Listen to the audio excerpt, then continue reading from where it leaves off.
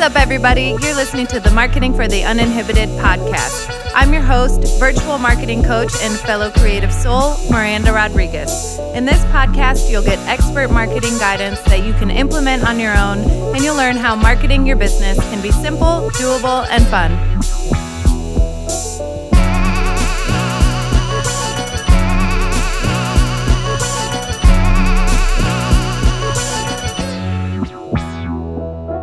What's up, everybody? Thanks for joining us for this special mini-series of the podcast where we're checking in with different businesses to see how they're handling our new reality. Today, I'm joined by Jenna Ward, one of my very best friends. Jenna is a preschool director in Virginia where the governor has asked childcare facilities to remain open for children of essential personnel. And fun fact, Jenna and I were roommates in Virginia many, many moons ago, and since then have remained best friends. Thank you so much for being here, Jenna. Thank you for having me. So we'll just dive right in today. I know we're on a limited time schedule. Everybody's busy.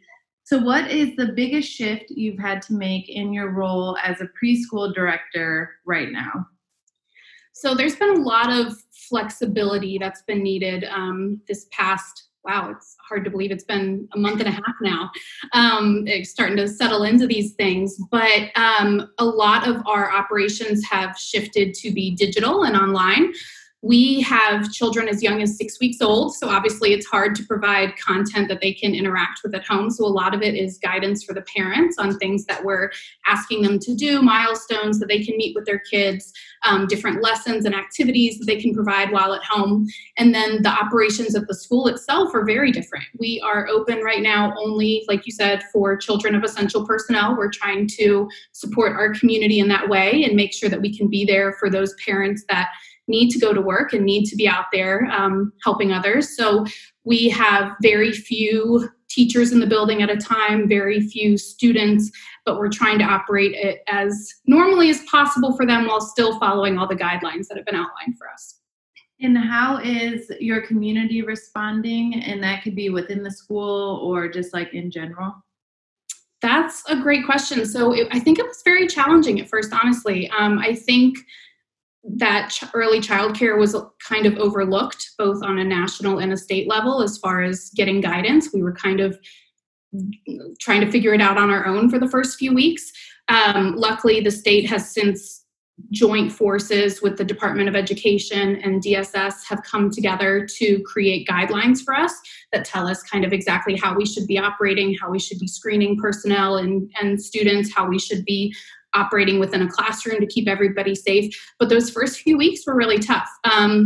Outside of that, I think that our community as a school has been great. We have actually 12 schools that are throughout the country. And so we've really kind of tried to come together and brainstorm and make things work as a team rather than each individual school operating separately.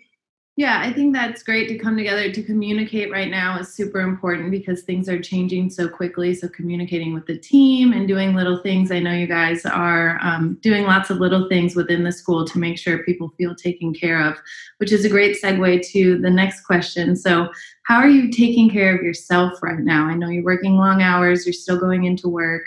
What does that look like? So for me, I think that showing gratitude to others is what really makes me feel good. That's always kind of been the case. That's how I feel really fulfilled. So one of the things I've been doing is painting watercolor cards for my coworkers. You can see my fancy art. Oh my God, they're so cute.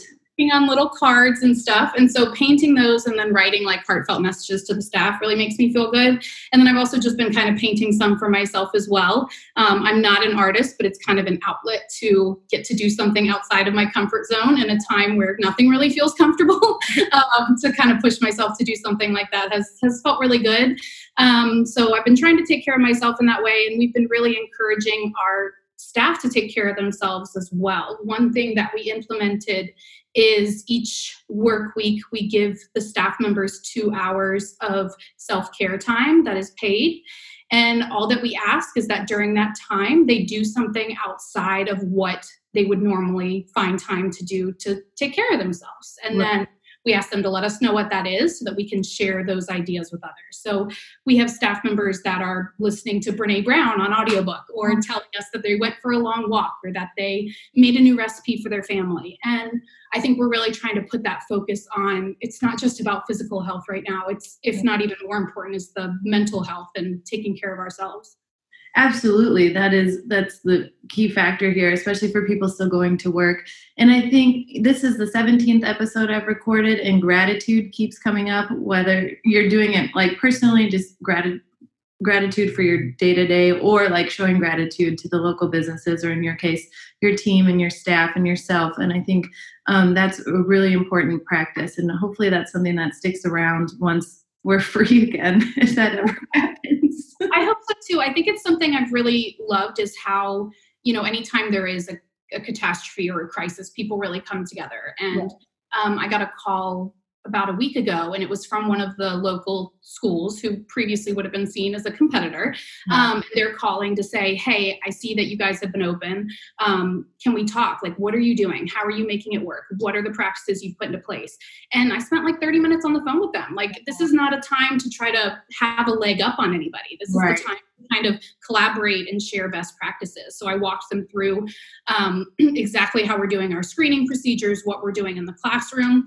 I talked to them about how we have a set staff member called a runner, whose sole job is disinfecting the school at all times, and then going around and helping to make sure the parents are dropping off of the porch rather than coming into the building, and then they walk the kids in. So we have these systems in place, and it's been really cool to shift from a mindset of, we got to get the enrollment and things like that, and to be able to say, look, we as a community, all the schools together, we've got to figure out what works best and share those ideas to make it go smoothly. Exactly. And community is another word that's coming up over and over again, because the communities are really coming together to support their local businesses, to support those in need, to support those still going to work or who can't leave their house. And so I think you guys are a great example of that. And I know we talked earlier this month on a networking thing, and you had mentioned that the businesses that survive after this will be the ones who have led with heart versus their like business sense. You're no longer going into meetings. Obviously, it's important to talk about a strategy and a process,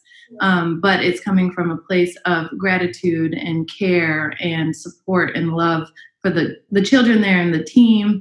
So do you foresee these changes, maybe more than the gratitude, but like the 2 hours of self-care, some things like that sticking around in the future? Yeah, I think that's a great question. I think it's going to change a lot of things for all of us. I think the way we view kind of operations is going to have to shift, and that, maybe it's the time for some things to shift. So it's hard to say exactly what we'll be able to keep in place and what we'll be able to implement. But I think the idea that we want to work as a community, the idea that we want to constantly show that gratitude.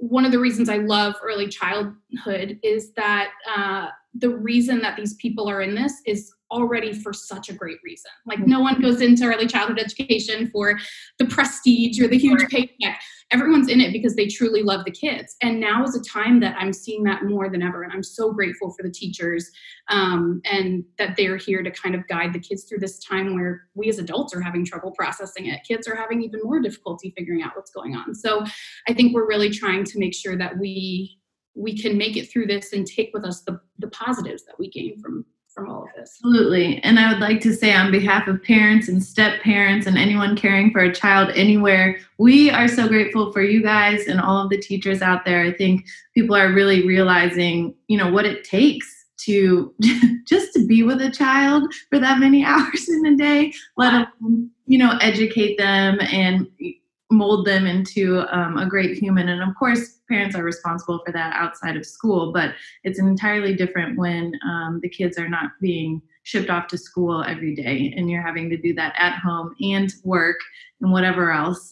So thank you guys, and to all the teachers out there. We really, really appreciate you now more than ever before. And I hope that that's something that sticks around after this as well. So the last question today is, how can we support you, and how can we support your team or teachers or anyone in the industry right now? I think it's one of the biggest things is just kind of recognizing how essential childcare is. I don't think it's something that was really thought of before. It's kind of taken for granted. Oh, I drop my child off here and then I go to work and I do this. But realizing that the economy cannot operate without childcare. And so just even thanking a childcare worker or even recognizing that they are an essential business. I hope that if something like this were to ever happen again, it doesn't take weeks to kind of get that guidance and figure out what exactly we should be doing, that it's immediately recognized, oh, these are essential personnel. How can we support them? And I think that's something we've all kind of learned through this, but I hope that continues as well. I agree. I hope it continues. And I hope that people continue thanking teachers after this. Like, you don't have to wait for the beginning of the year, the end of the year, or a teacher holiday specifically to just send a note or even just a text to say, like, I see you, I appreciate you, thank you. And I think that's everybody's takeaway from this. Go thank a teacher, please. Yeah. And it's good timing, actually, because some places are having Teacher Appreciation Week next week. That's our Teacher Appreciation Week. So it's a great time to reach out to your child's teacher or any teachers and just say thank you for what you do. Our teachers put in a lot of work and a lot of hours, and they truly care about the kids. So. Absolutely. And I think this has been hard on them because they do love the kids. And so to not have that classroom full of kiddos anymore is challenging when that's a job that's driven by passion, I think, for the children. And so check on your teacher friends as well and tell them thank you.